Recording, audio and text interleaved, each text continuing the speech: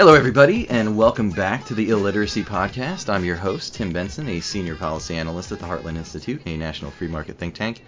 This is episode 79. Oh my God, episode 79 of the podcast. So not a new podcast anymore, but for those of you people out there who are just tuning in for the first time, basically what we do on this podcast, I just invite an author on to discuss a book of theirs that's been newly published or recently published, something we think you guys would like to hear a discussion about, and then at the end of the podcast, or even in the middle of the podcast, if you get your druthers about you, you go ahead and purchase the book and give it a read for yourself. So if you like this podcast, please consider giving Illiteracy a 5-star review at Apple Podcasts or wherever you listen to the show, and also by sharing with your friends, as that's the best way to support programming like this. And my guest today is Dr. Jonathan W. White. And Dr. White is Associate Professor of American Studies at Christopher Newport University. He is the author and editor of 10 books, including Abraham Lincoln and Treason in the Civil War, The Trials of John Merryman, Midnight in America, Darkness, Sleep, and Dreams During the Civil War, Emancipation, the Union Army, and the Re-election of Abraham Lincoln, and To Address You as My Friend, African Americans' Letters to Abraham Lincoln. And lastly, he is the author of A House Built by Slaves, African American Visitors to the Lincoln White House, which was published back in February by Rowman and Littlefield, and is the book we will be discussing today. So, Dr. White, thank you very, very much for coming on the podcast. I appreciate it. Yeah, thank you so much for having me. Yeah, no problem. So, what made you want to write this book? What was the genesis of it? I mean, obviously, it seems like a companion to your previous book on the letters Black Americans sent to Abraham Lincoln. Were these two kind of thought up at the same time with the same idea of doing like two separate volumes like this? Yeah, I actually started them as one book. Around 2014, I started collecting the letters that African Americans wrote to Lincoln. I'm not sure where I originally had the idea, but I think I just stumbled across some and thought there was something really interesting about them.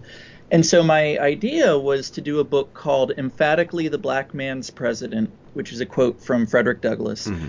And then the subtitle was going to be something like African American Correspondence and Conversations with Abraham Lincoln.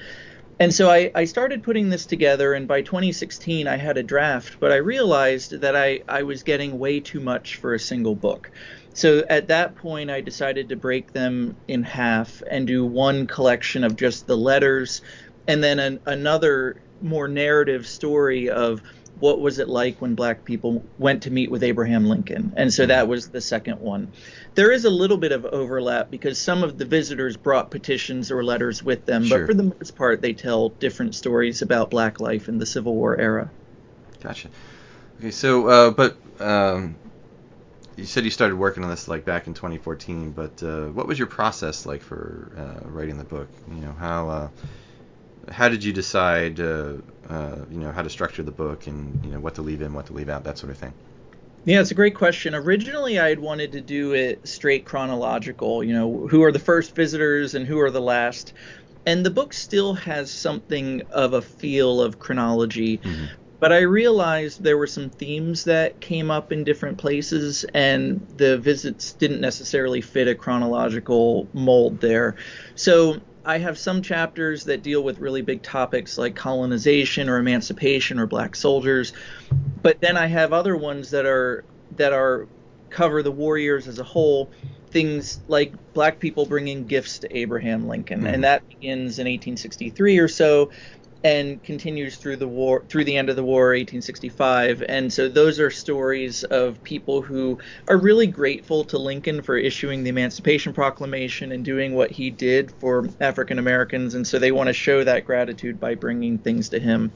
Another theme that comes out in the book are Christian ministers who throughout the war came to the White House and asked Lincoln for money. They needed financial assistance to carry out their ministries. And so I sort of brought those stories together into a single chapter as well.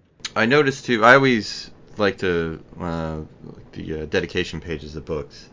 I'm always interested who authors dedicate the books to. And, most times it's, parents or usually the wife, Yeah. a wife or kids, something like that.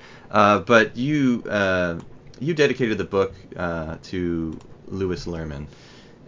So why don't you tell the audience who Lewis Lerman was and why you decided to dedicate the book to him? Yeah, well, and I should first say that I have dedicated a book to my parents and another one to my wife and kids.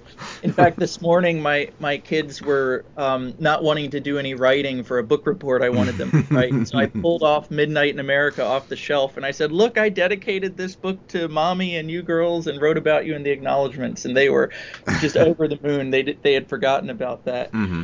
This one I wanted to dedicate to Lou Lehrman. Lou is a major player in the history world and in the Lincoln world. Mm-hmm.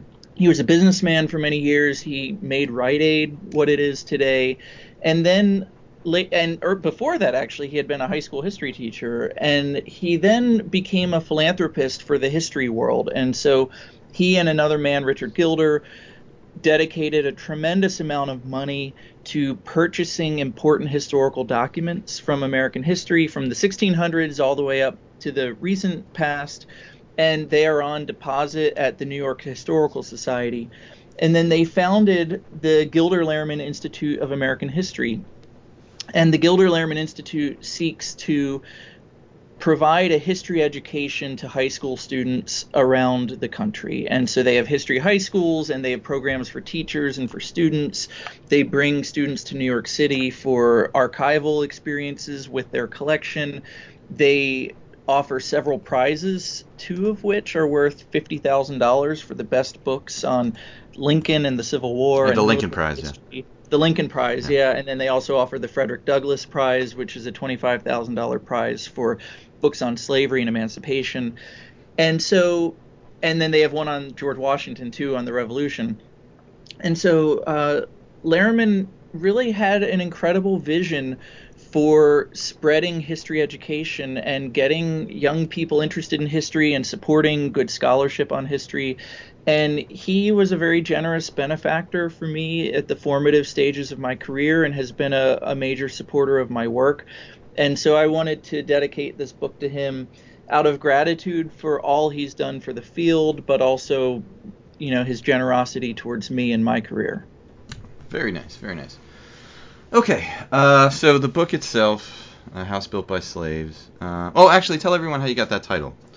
Yeah, the title comes from Michelle Obama's 2016 DNC speech, where she talked about the history of race in America from slavery to civil rights. And she said, so that every morning I wake up in a house that was built by slaves. And I thought that was a really interesting description of racial transformation in America. And there's an aspect of that story that has been unknown for a very long time, and that is the fact that during the Civil War, Black people were welcomed into the White House by Abraham Lincoln in a way that had never been done before. Mm. Prior to 1862, an African American was more likely to be bought and sold as a slave by a sitting president than to be welcomed as a guest. I found that James Polk bought and sold 19 people while he was president. And prior to the Civil War, there were a handful of moments when Black people came to the White House to meet with the president. But really, you could probably count them on one hand. That changed dramatically during the war years. And one of the things that we have to think about how different life was back then was that the president held office hours. So right now I'm sitting in my office at Christopher Newport University, and if it was during the school year and students saw my light on, they would come and knock on the door and come in and chat about whatever they wanted to, classes or what have you.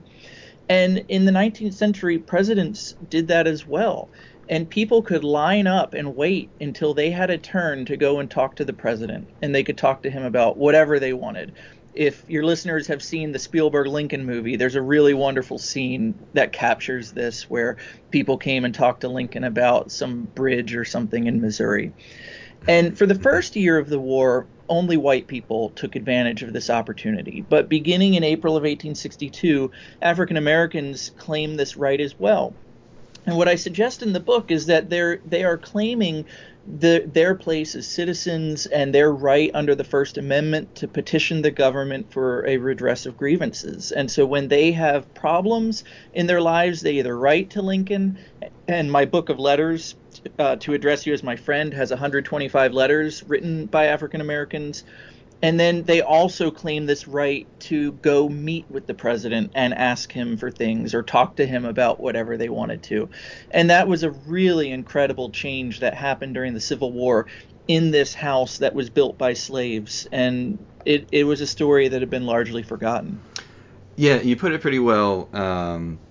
I think it's in the preface or the introduction. It's I think it's still in the italicized Roman numeral pages. You put it this way: in an unprecedented way, a president of the United States treated black men and women as equal participants in an important part of American civic life, the right to be constituents with a voice that could be heard by the highest political officer in the nation. In the process, the executive mansion became a space where black people could make a claim to the rights of U.S. citizenship. Lincoln's welcoming of African Americans into the White House for political discussions and social functions, therefore, was a tremendous step forward in American race relations, countering what Chief Justice Taney had written in the Dred Scott decision just a few years earlier, that African Americans were, quote, beings of an inferior order, and altogether unfit to associate with the white race either in social or political relations, and so far inferior that they had no rights which the white man was bound to respect. So, yeah, it's, I highlighted that quote, or I didn't highlight it because I didn't want to mess up the book, but in my notes, because I thought that that put the whole the importance of these meetings, because it seems some of these, seem like small things, but looking from a future remove, and even these small things are very important. Yeah, and one of the other things that I highlight throughout the book is that when Lincoln met with these visitors, he shook their hands. Yeah. And that might seem like a minor thing to us, although maybe not now in the post-COVID era where when you meet someone new, you kind of hesitate and you don't know, do you shake hands? Do you hug? Like, what do you do anymore? Yeah. But for Lincoln, he always shook his visitors' hands. And it didn't matter if they were black or white, male or female, he always shook their hands. And in that era, white people generally did not do that. Yeah. I found a progressive, basically pre-war socialist named Horace Greeley, who's very famous. And he was the most important Republican newspaper editor of that era, and he ran for president in 1872. And he refused to shake the hands of black men who came to meet him. But that was not Lincoln's approach. Lincoln always shook hands and treated people like equals. Yeah, I was always struck by the story. I mean, this isn't in the book, but the shaking hands thing. When he's going to sign the Emancipation Proclamation on New Year's Day in 1863, but first he has the New Year's sort of social function that they had at the time, where basically all these people would get a chance to walk in the White House and come and greet Lincoln and shake his hand and meet the First Lady and that sort of thing, and just pass through the line. So he's shaking hands, hundreds or maybe even 1,000 hands, basically all morning or whatever. And then when he's finished, he goes to sign the Emancipation Proclamation, and he's nervous that because he's been shaking hands all day, that he's going to screw up his signature or make it look like that he hesitated signing the document, and therefore that he that people are like, oh, look at his signature, it's a little crooked or whatever. So maybe Lincoln was having second thoughts about freeing the slaves and emancipating the slaves or whatever, and he wanted to make sure that his hand was steady to do that. And so he took a little time to just make sure his hand was okay. But just the foresight of his to think like, well, I better make sure that this signature is there's nothing you can read into the signature. I was always struck by that story.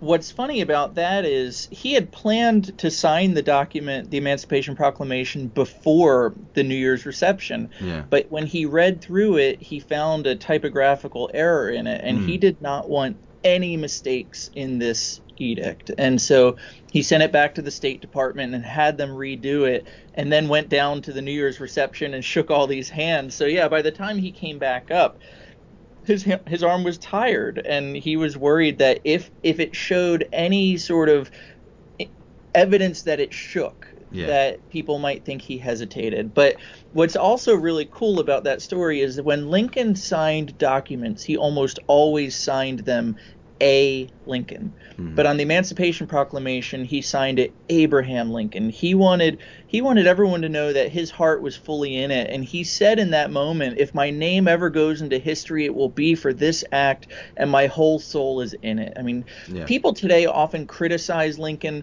and one of my goals in the book is to push back at this criticism. People often say, Lincoln didn't really care about emancipation. He only did it to win the war or to save the Union. His heart and soul weren't really in emancipation. And I just think it couldn't be further from the truth. Yeah, I agree. Anyway, onto that. So before Lincoln becomes president, what are his personal relationships with black people like before he becomes president of the United States? How often does he interact with black people, and what are those interactions like? Well, he was born in the state of Kentucky, which was a slave-owning state, and so he almost certainly encountered slaves there, although he was very young and wouldn't have remembered most or any of those encounters later in life. But his parents were part of an anti-slavery Baptist church, and they then, when Lincoln was young, moved to Indiana. And Lincoln later said that move was partly on account of slavery. So part of the rationale was, we want to move out of the slave state of Kentucky into Indiana. He then, as a young man, moved to Illinois. And even though Illinois was a free state, there were still forms of unfree labor there. So in 1853, Illinois made it illegal for black people to move into the state. And if they settled there, they could be arrested and fined. And I think the fine was $50. And if they didn't have that money, they would be put in jail and then auctioned off. And a white person could come and buy their labor for a set period of time to pay that debt. And so Lincoln, although he's coming into manhood and most of his adult life are in a free state, there are some vestiges of slavery that survive in Illinois even into the mid-19th century. He lives in Springfield in what today we would consider an integrated neighborhood. He has black neighbors. There are some black servants. He has at least about 24 black law clients that he deals with. And the most famous was a man named William Fleurville, who was a Haitian immigrant who became a friend of Lincoln's and Lincoln's barber. And so Lincoln is dealing with African Americans to some extent on a daily basis in Springfield, but it's a very small black population. And that then is going to change for him when he gets to Washington and there's a much larger black population in the nation's capital. But a lot of times we think that Lincoln didn't see a lot of enslaved people before the war, and he did. He also made 2 flatboat trips to New Orleans, one in 1828 and one in 1831. And he did this because local businessmen asked him to do it, and it was a way to make some money for his family. And on one of these flatboat trips, while he was heading down the Mississippi River with his friend Allen Gentry, they kind of parked the boat on the side of the river in Louisiana one night, and a group of 7 slaves saw these 2 young white men with this boat full of animals and produce and goods. And the slaves decided to attack the boat. And they attack these 2 young men, and Lincoln and Allen Gentry are fighting back, but they're kind of losing this fight because it's 2 against 7. And Gentry yells, "Lincoln, get the guns and shoot." And when the slaves thought that Lincoln and Gentry had guns, they ran off. But that was one of Lincoln's early encounters with slavery, was getting attacked by 7 men in Louisiana. And one of the great ironies of that moment is that some of those men were probably still alive 30 years later and freed by the Emancipation Proclamation. Yeah. And then in Louisiana, Lincoln almost certainly saw slave auctions because slaves were being auctioned off on a daily basis throughout the city. And there are stories that survive about Lincoln seeing these auctions and becoming very angry as a result of it. Now, there are quotes attributed to Lincoln from this meeting, like that he said to his friends, "Let's get out of here, boys. One day I'm going to hit that thing and hit it hard," meaning I'm going to kill slavery. The likelihood of Lincoln actually having said that is pretty slim. I can't remember things that I said yesterday or a week ago, and friends of Lincoln's were remembering those quotes 30 years later.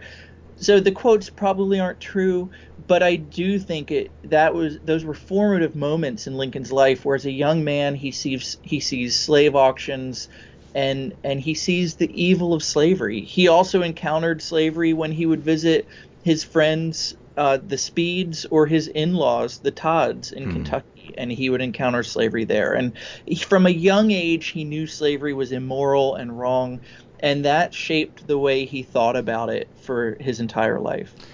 Yeah, the quotes about him, saying I'm going to hit it hard one day, or it seems too good to be true, and they're probably, they're probably, made up stories after Lincoln, had been assassinated and sort of achieved his martyr status. But then again, there are people like, like Winston Churchill, who were like telling their friends, like a very young, like when he was like a teenager, like Churchill was like, I have these dreams where I am going to, the world will be in peril, the British Empire will be in peril, and I will be called upon to lead the British Empire to victory and save the world and stuff like that. And people are like, okay, Winston, that's, good for you. Yeah. But I mean, it turned out to be true. So I don't know. Maybe the people of providential bent, I guess. Maybe, I don't know. But Lincoln seems to be not that type of person that Churchill was in that regard. So yeah, it probably is. Like I said, too good to be true. But it makes for a good story nonetheless. Although Lincoln was raised in a Calvinist home, and so he certainly believed in an all-powerful God who superintended human affairs. It led Lincoln to a place of fatalism as an adult, where he often would become depressed thinking about these sort of things, thinking about death and mortality. During the Civil War, I think Lincoln developed a really deep understanding of the way God moves in the world, and understanding that God is sovereign over life. Yeah, so, who knows? Yeah, that definitely comes through, especially as the war progresses and just becomes so incredibly bloody. I mean, it just surfaces more and more and more in his writing. Not even just his public pronouncements, but even in his little private notes to himself. Of course, there's that famous that little treatise on God that he writes to himself of about the war and everything. But that's another story. Sure. Yeah. So let's get into so who was Lincoln's first black visitor at the White House? His first black visitor that I could find was a bishop named Daniel Payne. And Payne was in Washington, D.C. for the African Methodist Episcopal Church conference, or their annual meeting.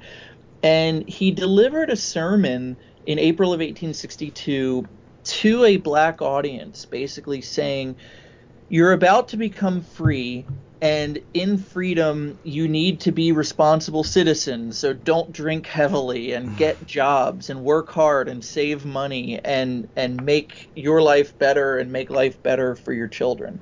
And so he delivers this sermon, and he knew in that moment that Congress had just passed a law abolishing slavery in Washington, but Lincoln hadn't signed it yet. And so the next day he goes to the White House and he presents his card, and he goes in to meet with the president. And he pushes Lincoln to sign this law. And Lincoln is not willing to yet show his hand. He says, well, for as many people as want me to sign this, there are an equal number who don't want me to sign it. And they talk for about 45 minutes. And then Payne goes away, and Lincoln signs the law, I think, about a day later. Now, my personal view is that Lincoln was always going to sign this law because it did most of what he wanted in terms of abolishing slavery in the District of Columbia. But it couldn't have hurt for this black man to come and have this conversation with him. The remarkable aspect of it is that for the first time in American history, a president welcomed a black man into the White House and they talked politics. They had a conversation and they showed respect to one another. Daniel Payne had gone to the White House once before. He had in 1843 there was a massive disaster on the Potomac River where some guns were fired for show on a vessel called the Princeton, and they exploded and killed cabinet officials and their servants and some other people. And after that explosion, there was a funeral at the White House for one of the black servants who'd been killed. And Daniel Payne went to the White House and he met John Tyler.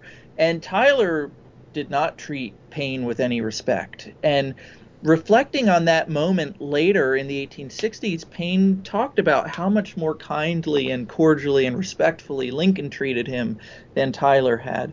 And that sort of set the precedent. Within a week, several other black men go to the White House and meet with Lincoln to talk about colonization. And then by August of 1862, and then throughout the war, more and more people are coming to the White House. Yeah, I wanted to ask you about that August 14th, 1862 meeting with the delegation of black Washingtonians about voluntary colonization. That's sort of an infamous meeting now, but it's also unlike pretty much all these other meetings he will have with the black men and women, that we know of, and that there's the presence of a stenographer at the meeting. So, talk about that meeting, and what does the presence of a stenographer in that meeting indicate about it? So on July 22nd, 1862, Lincoln calls his cabinet together and says, the time has come, I'm going to issue an Emancipation Proclamation. And Lincoln sees this as a way to win the war. You free the slaves so that they stop helping the Confederates and they can begin helping the Union instead. And I should say they're not helping the Confederates by their own will. They're being coerced to do it. And Lincoln's Secretary of State, William Seward, essentially says that's the right move, but the wrong time, because the war was going very badly for the Union war effort, or for the Union. And what Seward was afraid of is if you issue an Emancipation Proclamation now in the summer of 1862, it'll look like a last gasp before the Union dies. And the powers of the world, like England and France, will think that this is, to use a modern metaphor, a Hail Mary pass at the end of the game, right before you lose. And so Seward convinces Lincoln to wait until they've won a major victory on the battlefield. And the problem is they are not going to get a major victory until September 17th. Yeah, because McClellan and Pope suck. So that's right. That's exactly right. And so during this period between July and September, Lincoln does several things to strategically prepare the North for what is coming. And so one of them is in August of 1862, on August 22nd, he writes a letter to Horace Greeley saying, my paramount object in this war is to save the Union, and it's not to either save or to destroy slavery. And another thing that he does is he sends a messenger to the black leaders of Washington and says, send some of your leaders to come meet with me. And so they get together at a local church and they elect 5 delegates who come to the White House on August 14th and they meet with Lincoln.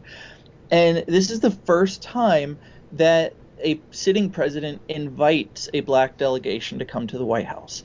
And Lincoln essentially then lectures them for an hour about why black people are the cause of the war and they should go somewhere else through this process of colonization. And as a Lincoln guy, this is one of 2 moments that I just wish hadn't happened, because he says these really condescending things to them, and it's really easy to bludgeon him for this today. If your listeners have read Nicole Hannah-Jones's introductory essay to the Project 1619 in the New York Times, she spends a fair bit of time talking about this meeting. But what often gets left out is the context. And again, the context is that Lincoln has already decided to issue an Emancipation Proclamation. He can't do it yet because the Union Army has to win a battlefield victory. And so he has to then persuade the North, hey, if emancipation comes, maybe don't worry about it so much. And so two of the ways he does it are through this letter to Horace Greeley, where he says, my paramount object in this war is to save the Union, and this meeting with the black delegation. So the letter to Greeley, Lincoln is basically saying to the North, if you believe in saving the Union, then you'll do whatever it takes to do that. So if that means freeing the slaves or not freeing the slaves, we will do that according or freeing just some of the slaves. Or freeing some. That's right. Yeah. Lincoln says in that letter, if I could do it by freeing all or none or some of the slaves. Yeah. And ultimately, Lincoln takes that middle ground. And then in this meeting with the black delegation, Lincoln's audience, I think, is not really black Americans. It's white voters in the North. They don't want the slaves to become free because they are worried that black people will move from the South up into the North, take away jobs, depress wages.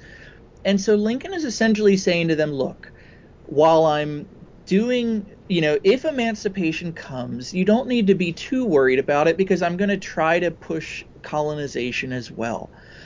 And, on the one hand, again, it's really unfortunate that Lincoln said some of the condescending things he said. On the other hand, it's really remarkable that Lincoln invited black people to the White House for a meeting like this. And there was a newspaper editor and abolitionist named William Lloyd Garrison who called this something like a spectacle as extraordinary as it was. Actually, now I'm going to botch the quote. But let me see. I have it here. He called it a spectacle as humiliating as it was extraordinary. And it was humiliating to see the president do what he did and treat these people this way. But it was extraordinary, too, because he was inviting black people to the White House. And so the stenographer was there to make sure that the message got out, that the stenographer wrote down every word that Lincoln said so that the white public could read it. Now, the last thing I'll say is shortly after this meeting, Lincoln appears to have met with another black minister from D.C., a man named Henry McNeill Turner.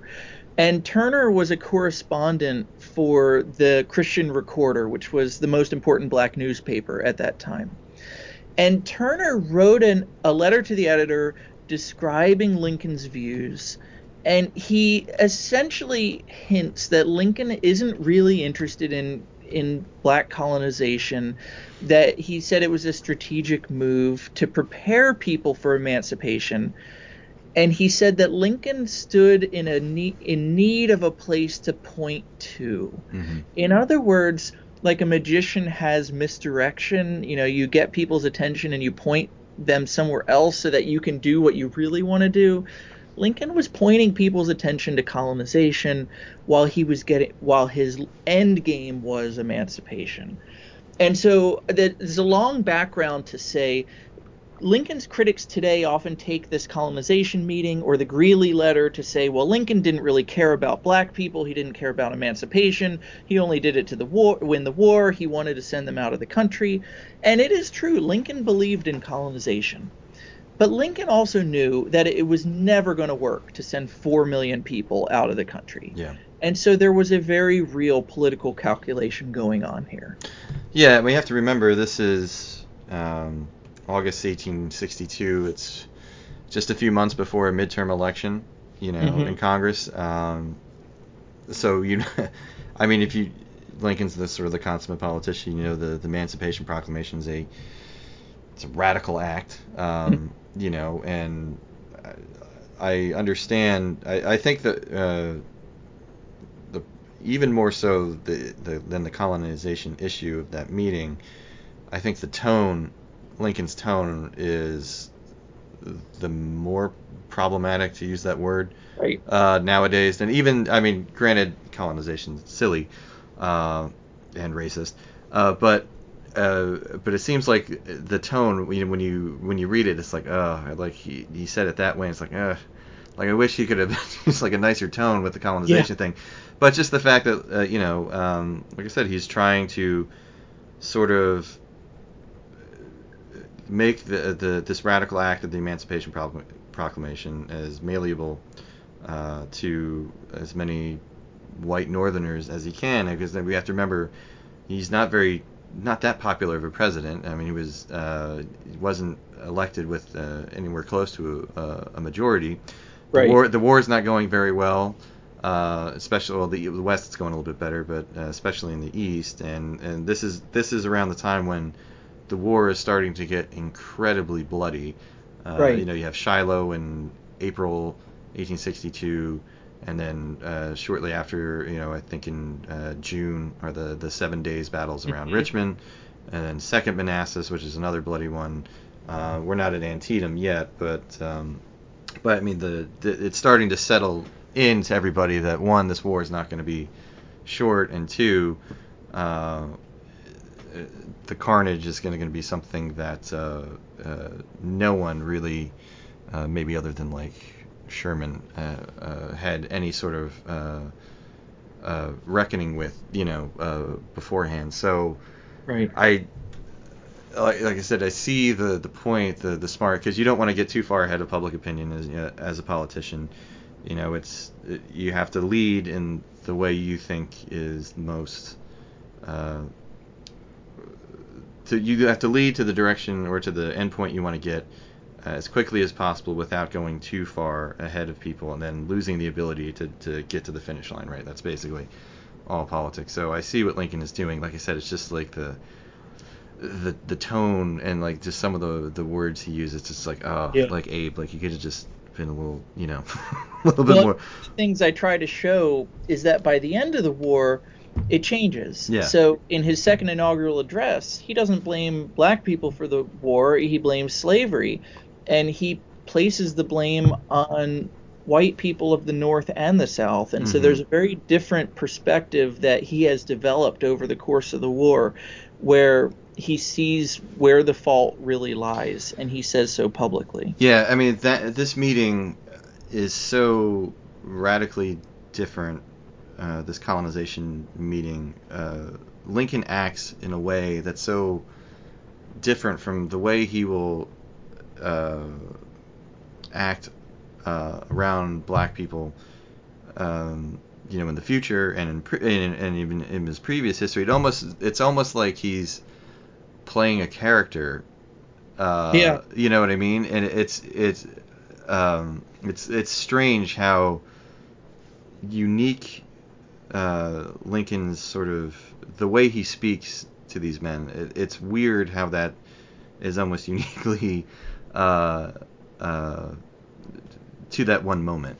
Yeah, and that's one of the other big points I try to make in the book, is that Lincoln's critics today love to point to this meeting. Sure.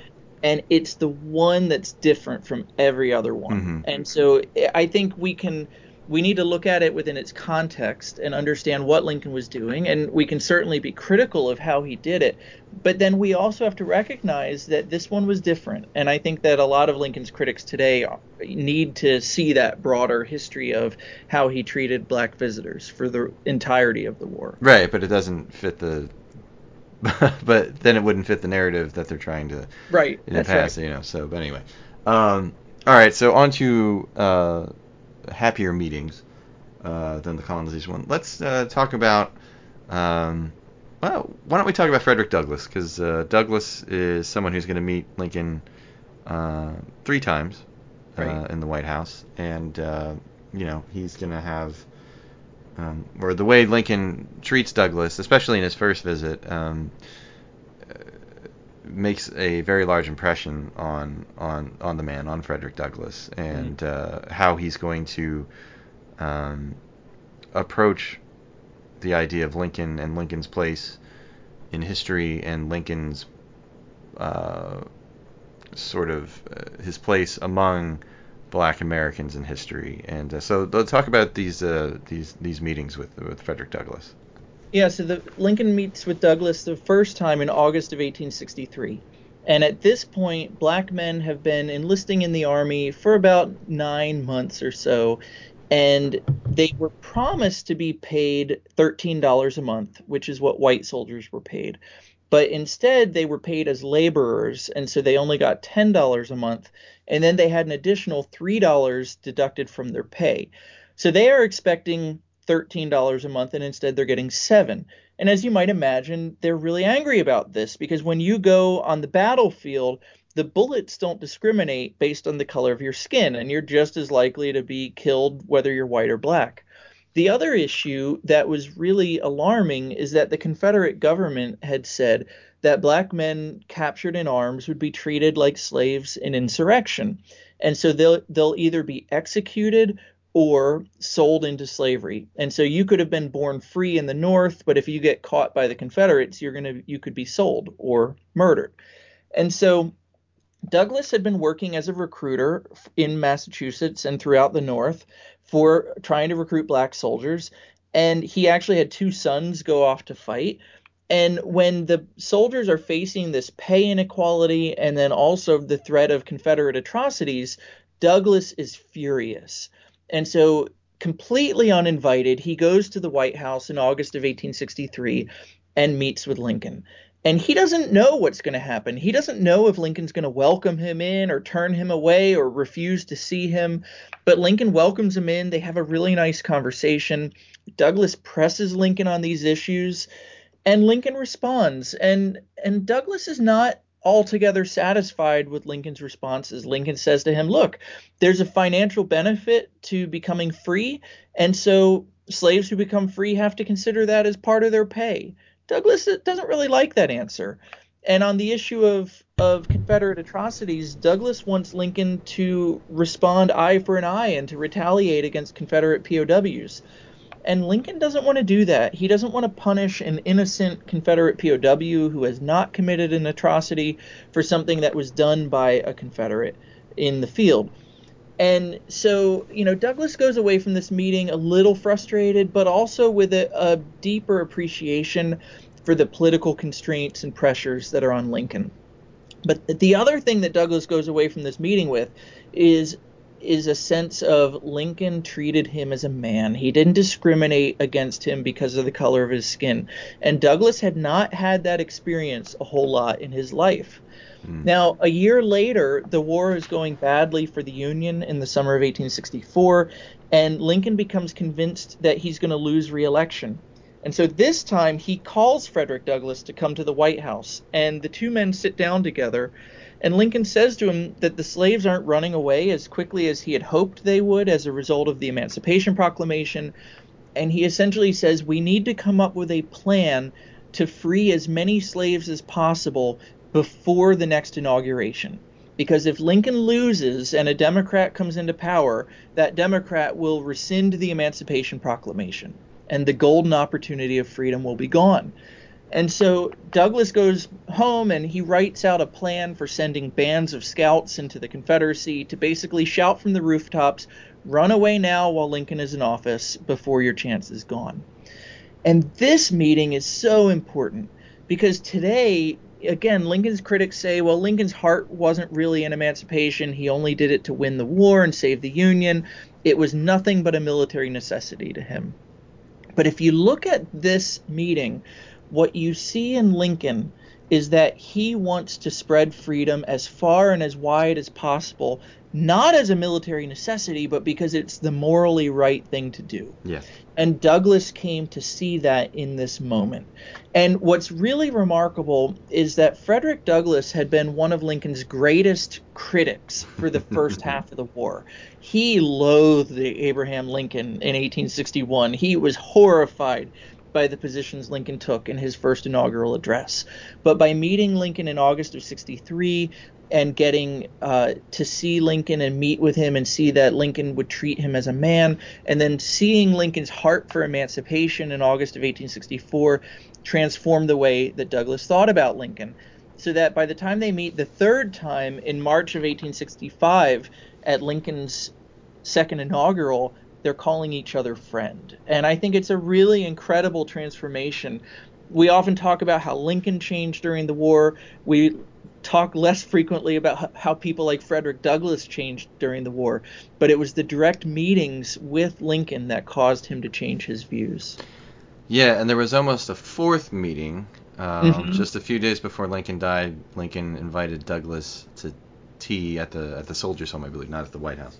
Right. Yeah. And Douglass had a speaking engagement, and Douglass's policy was, if I've made a commitment, I'm not going to break it. yeah, And so he turned Lincoln down, and then Lincoln dies. And Douglass later said, if I had known that this would be my last chance, I would have turned down that yeah, engagement. because you like to think you don't know, but it's not likely Lincoln invited him to tea just to chit chat. Right. So you would have to think there was something Lincoln wanted to discuss with Douglass, and it would probably have to do with, well, now that the war is wrapping up, Reconstruction Yep. and Black rights. Equity rights. So you have to think like, my God, what would we have known about Lincoln's intentions for Reconstruction if Douglass had gone to that, had accepted that invitation to join him for tea? Or maybe not. Maybe wouldn't have. But it's sort of almost keeps you awake at night thinking about like what could have come from that meeting. Yeah. Yeah. So I don't know. I'm a weirdo. I think I spend a lot of No, time thinking I about think stuff like that's that. exactly right, though. And Douglass would have told us. I mean, that's the Yeah. thing. Absolutely. Douglass would have Absolutely. then gone out on the trail and given a speech where he would have said what he talked about. And that's the thing. Lincoln's law partner called Lincoln the most shut-mouthed man I ever knew. Mm-hmm. Lincoln rarely bore his soul or gave people insight into what his strategy was. But when he did, when he met with Douglass, I mean, Douglass then went out and told us what Yeah. happened. Yeah. So yeah, it's just like, oh man, what could have I wish he would have canceled. As Douglas said, he wished he would have canceled it too. But yeah, that's too bad. But another very interesting visitor to Lincoln's White House is this man, Alexander T. Augusta. So why don't you tell us about him? Because this is a pretty he's a pretty remarkable life journey. This guy. Yeah, so Augusta was born free in Norfolk, Virginia, which is about 30 minutes away from where I'm sitting right now. And his family moved to Baltimore in the 1830s, and he became a barber, which was a common profession for black men in that era. And he wanted to become a doctor. He applied to medical school in Philadelphia and was denied admission on account of his race. And so he moved to Toronto, where he attended Trinity Medical College. And while he was there, he then practiced medicine for about 6 years and trained other black doctors. When the Emancipation Proclamation was issued on January 1st, 1863, Augusta read about it and saw that Lincoln was allowing now for black soldiers to join the army. And so on January 7th, he sent a letter to Lincoln saying, "I'd like to be of some use to my race. Can I come become a doctor, a surgeon in the army?" And so the War Department invited Augusta to come down to Washington to be examined. And the examining surgeons did not want Augusta to become a doctor. They didn't like the idea of a black officer and a black doctor in the army. So they tried to have his invitation rescinded. But the War Department said, no, you've got to examine him. They gave him the harshest examination they could come up with. One doctor called it a squeezing process, and Augusta passed with flying colors. He was then commissioned an officer in the army. But even though he's now an officer and a surgeon, he still faces incredible discrimination. He has his epaulets ripped off by some rowdy guys in Baltimore. He is beaten up by a mob in Baltimore in May of 63. In early 1864, he tries to ride on a streetcar in Washington, D.C. to testify at a military trial, and the conductor won't let him on. Says you've got to stand on the outside with the driver. You can't go inside. And he doesn't take any of these slights sitting down. He fights against them. He takes his story public. And in fact, the U.S. Senate was debating what was happening to Augusta. And an editor, I think in an Indiana newspaper, very snidely remarked, well, if Augusta is, being treated so badly, he should go to the White House and talk to his commander-in-chief. And Augusta almost certainly didn't see that editorial, but that's actually exactly what he did. In February of 1864, he and another black doctor named Anderson Abbott both went to the White House for a party. Lincoln would hold receptions in the evening that were open to the public, and anyone who wanted to could go. And for the most part, up to that point, only white people had ever gone. But these two black surgeons decide that we are going to go. And so they show up uninvited. They go in, they give their outer wraps to the servants at the door. They go in to shake Lincoln's hand, and Lincoln eagerly, and that's the word Abbott used, Lincoln eagerly approached Augusta and shook his hand. And at that point, Mary Lincoln looks over and sees this, and she doesn't like this. So she sends her son Robert over, who says, are you really going to allow this innovation to take place? And Lincoln turns to his son and says, why not? And at that, Robert slinks back over to his mother, and Lincoln turns back to Augusta and shakes his hand again, and then shakes Abbott's hand. And then the two black doctors walk through the East Room of the White House with just this huge crowd looking on at them, wondering what is going on here. And Lincoln's private secretary, William Stoddard, was there. And he said this moment was a practical assertion of Negro citizenship. In other words, you had quoted it before. The Supreme Court said that black people are not citizens, that they have no rights that the white man is bound to respect. But here were two black doctors saying, we are citizens, we are soldiers, we deserve certain rights. We deserve the right to go meet with our commander-in-chief, just like any other person would. Mm-hmm. All right. You mentioned it before, Lincoln's work helping black Christian missionaries, but talk a little bit about that in depth, and the black picnics at the White House, on the White House grounds, which Lincoln allows, which are pretty fascinating, especially since the first one is a Catholic picnic, which is like doubly weird, Yeah.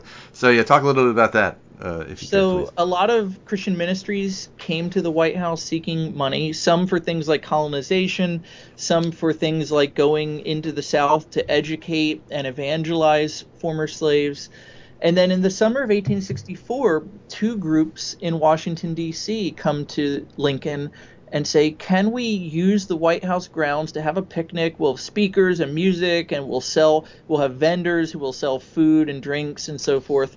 And the first group was in July of 64, and they do it. It's a group of black Catholics. They had been meeting in the basement of the white Catholic church, and the white Catholic priest thought, they need their own building. And so this was how they raised funds. And it was so successful that then the local black Baptists thought, well, we should do this too. And so they wrote to Lincoln and said, can we follow suit? And Lincoln agreed and let them do it. And what was really remarkable is that the Black Baptists they did their event on a day that Lincoln had proclaimed as a day of mourning. And so you really get this sense of the different meanings of the war for different people. So white Americans are, fasting and praying about the massive loss, and black Americans are feeling that massive loss as well. But black Americans also see in the war an opportunity of hope, that freedom is on the move, that people are coming out of bondage, and that the chance for political rights is on the horizon. And so they have this huge party. And what's funny is, the press in that era was very partisan. Now, I think the press today is very partisan as well, except for that, they're not as open about it, yeah. Right? They pretend that they're nonpartisan, but we all know they are. Back then, they didn't pretend. So if you were a Republican, you read Republican newspapers. If you were a Democrat, you read Democratic newspapers. And you read the Democrat newspapers, and these editors are livid. They say, white people are never allowed to do this sort of thing. Only black people are. These picnics are a symbol of how Lincoln favors black people more than white people, how he wants social equality among the races. And in white Democrats' eyes, that's just the worst possible thing that could come out of the Civil War. Yeah. All right. Oh man, we already gone like 15 minutes. Wow. Oh boy. A couple more things before we go. Well, if you don't mind staying an extra couple minutes. Happy to. Okay, great. The story of the Baltimore Bible, this ornate Bible that was presented to Lincoln. Tell the story about that, and then it has an interesting post-Lincoln history after his death. Its movement back and forth. It's really interesting. So tell everybody about that Baltimore Bible. In the summer of 1864, the black community of Baltimore decided that they wanted to give a gift to Lincoln to thank him for emancipation. And they raised over $560 or around $560, and they purchased a beautiful pulpit Bible, and they had it, bound in a purple velvet cover with gold plates on it. And one of the gold plates shows Lincoln breaking the chains of a slave. And they presented it to Lincoln in September of 1864. So this is during his presidential reelection campaign. And a few ministers from Baltimore come to meet with Lincoln, and they make a few remarks where, again, they thank him for what he has done to free the slaves. And they talk about how the black community views him, how grateful they are. But then they also kind of have some language that signifies that they want to be part of the American family, that they have been loyal to the cause of the Union in a way that most Southerners have not been, and that they should have their rights protected. And black people had been pushing Lincoln for black voting rights all year in 1864. And so you kind of get the sense that they are hinting at that as well. And Lincoln responds with a really nice little speech thanking them for what they had done and for bringing this to them. And he loved this Bible. And in fact, Sojourner Truth met with Lincoln about a month later on October 29th, 1864.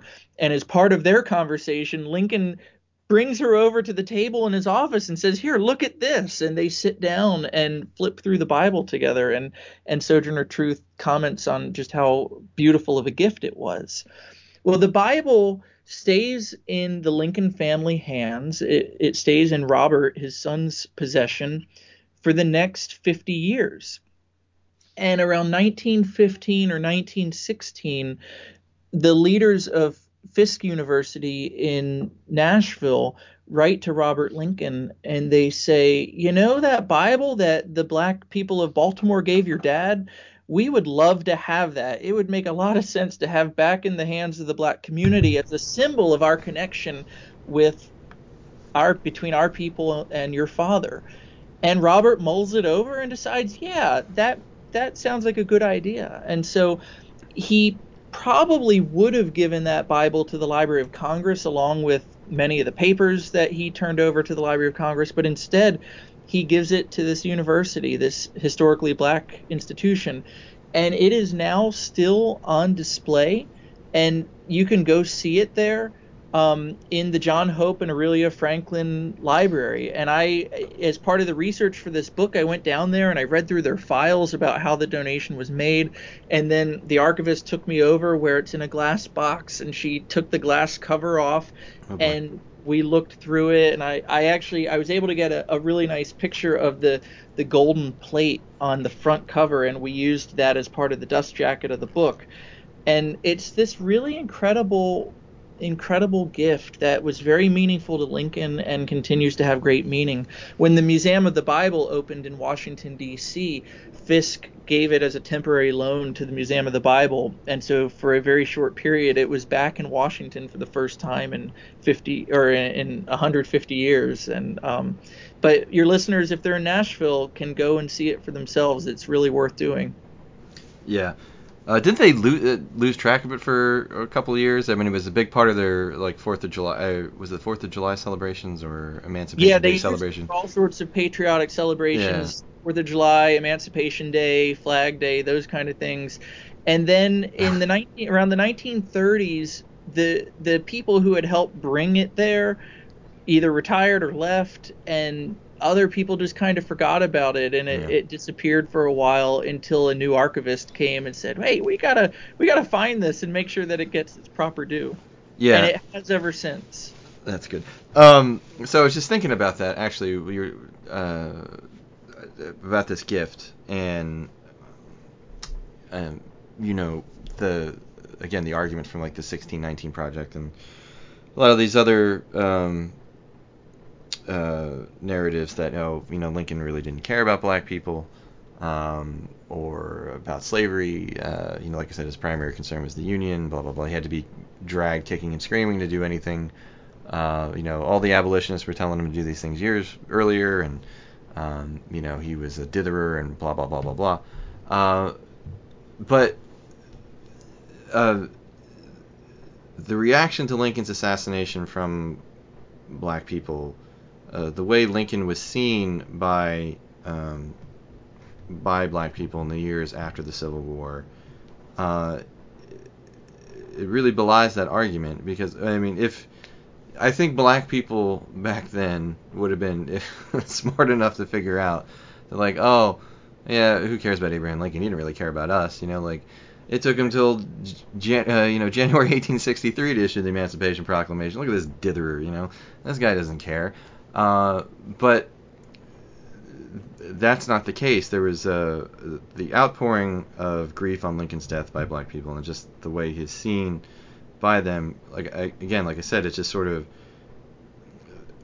if Lincoln really didn't genuinely care about these people, or about slavery, then I don't think the reaction to his passing, to his assassination, would have been the way it was by his contemporaries.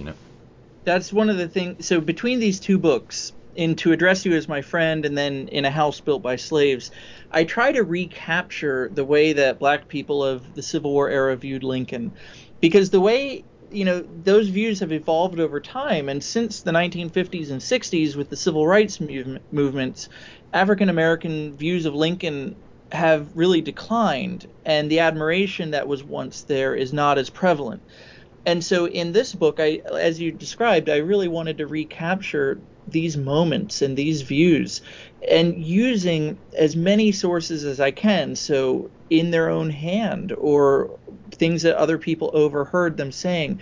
And universally, black people realize that they have more to lose in the death of Abraham Lincoln than anyone else. They don't know if they will be protected, if the next president will stop them from being re-enslaved.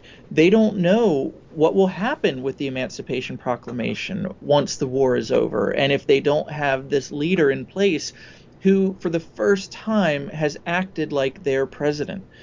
Frederick Douglass, who again is very critical of Lincoln at different periods of his life, but in June of 1865, Douglass gives a eulogy where he says Lincoln was emphatically the black man's president. And that could never have been said of any president prior to 1861 or 1863. And it's, I had originally, in the epilogue of the book, I had originally traced African American views from 1865 up to Obama in 2009. And for the sake of space, I decided to cut most of that. And I end the book really around 1876 with Frederick Douglass giving a speech in Washington, D.C., a very famous speech. At the Freedmen's Memorial, right? Yeah. But it's a really interesting thing where I think that the African American views of Lincoln during the war have been largely forgotten, and I'm hoping these books can recover that. One of the problems, I think, is that people today, Frederick Douglass is certainly the most important black figure of the 19th century, but we often think, well, he must be representative, and I don't think he's at all representative black political thought in the 1800s. I think he's an outlier. Most African Americans were not nearly as critical of Lincoln as Douglass was at various points in Lincoln's life and in their lives. And so again, I think it's important to see their voices and their views in a way that can contextualize Douglass's criticism and show that Douglass is not necessarily a representative figure. Yeah, I don't think any intellectual black or white, right or left. Usually the chattering classes are a bit more either to the left or to the right than the people in general, are just that I don't think you could use them as barometers of public opinion in a certain time period. Yeah, I think you're right. Yeah. Anyway, all right. Well, there was a whole bunch of stuff I wanted to talk about, but that's right. We've already gone over an hour. Last question. You might have answered it with your last answer, but it's something I ask everybody that comes on the podcast. So I'll ask you too. And if your last answer was sufficient, then you can just say, "Oh, that's pretty much what I said." But anyway, so last question: What would you like your audience to get out of this book? What's the one thing you'd want them to take away from reading it? I think we're in this moment where race is at the center of our discussions, whether it's politics or police or education. I mean, it seems like every political question we're encountering in our society today focuses in some way on questions about race. And I wanted to, in this book, offer an alternative history to the one that is normally told. There's no doubt that racism and white supremacy have been very important parts of American history, and I think I address those in this book. But there are other aspects of the American story that need to be understood and appreciated. And my hope in this book is to show that Lincoln was different than I think we often envision him, and that he offered an alternative path, an alternative viewpoint that could have been followed, and sadly he was cut off too early in life to bring it to fruition. One of the things I do in the close of the book is to show how things changed dramatically for the place of black people in the White House after Lincoln's death. And so my hope is that readers will find an interesting alternative story in this book, and it'll give them a different way of thinking about race in American history. All right, great. Well, you got anything else going on you want to plug? Any appearances, any social media or anything like that you want people to know about other than the book? People can follow me on Twitter if they want at Civil War John, and that's Jon, not John, Civil War John. I'm the vice chair of the Lincoln Forum, which is a group that holds a major conference in Gettysburg every November, and we would love to have people who are interested in Lincoln come out to our events. We'll have wonderful speakers this year, people like John Meacham and others. They can find out about that at thelincolnforum.org. All right, great. Well, again, the book is A House Built by Slaves, African American Visitors to the Lincoln White House. Really fantastic book. It's funny how there's still, there's so many books written about Lincoln that you think you know everything pretty much, but it's always nice when there's something that comes along that lets you appreciate or to find things you didn't know and to appreciate in a new way things you did know and look at them from a different perspective or a perspective that you hadn't considered. And I read a lot of Lincoln stuff, as you guys on the podcast or listen to the podcast know. We do Lincoln crap all the time. So it was really nice for me to find a book that that told this story in a way I hadn't thought about in a unique way. So I highly recommend it to everybody out there. Again, A House Built by Slaves, African American Visitors to the Lincoln White House, and the author is Dr. Jonathan W. White. So Dr. White, thank you very, very much for writing the book, one, and two, for coming on the podcast to have a discussion with me about it. I really appreciate it. Thank you. All right, no problem. And again, if you like this podcast, please consider leaving us a 5-star review and sharing with your friends. And if you have books you'd like to discuss with us on this podcast, you can reach me at tbenson@heartland.org. That's tbenson@heartland.org. And for more information about the Heartland Institute, you can just go to heartland.org. And we do also have our Twitter account for the podcast, which I can never remember our Twitter handle. Twitter handle is at illbooks, at ILLbook. So feel free to give us a follow or send us a DM or get in contact with us if you want to. You can reach out to us there as well. So that's pretty much it. Yeah. So thanks everybody for listening. We'll see you guys next time. Take care. Hi Mom. Hi Robbie. Love you both. Bye bye.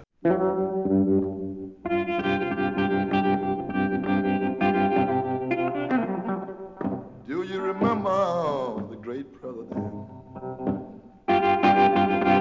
His name was Abraham Lincoln. Around 100 years or more, the North and the South didn't like each other. Abraham Lincoln, tried to pull them together. The North and the South, they fought. Abraham Lincoln freed the South, freed the slaves. But although he got assassinated trying to pull the North and the South together,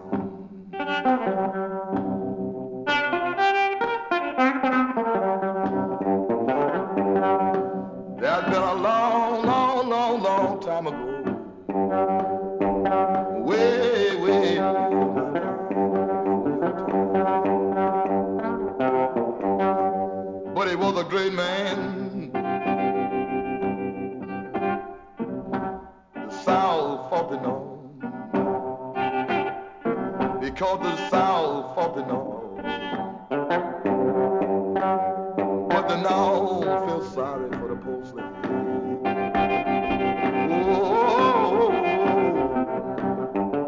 Abraham Lincoln, he got assassinated trying to bring the North and South together. Although he succeeded in freeing the South. And Lord, don't you know, I'm very thankful for what he did.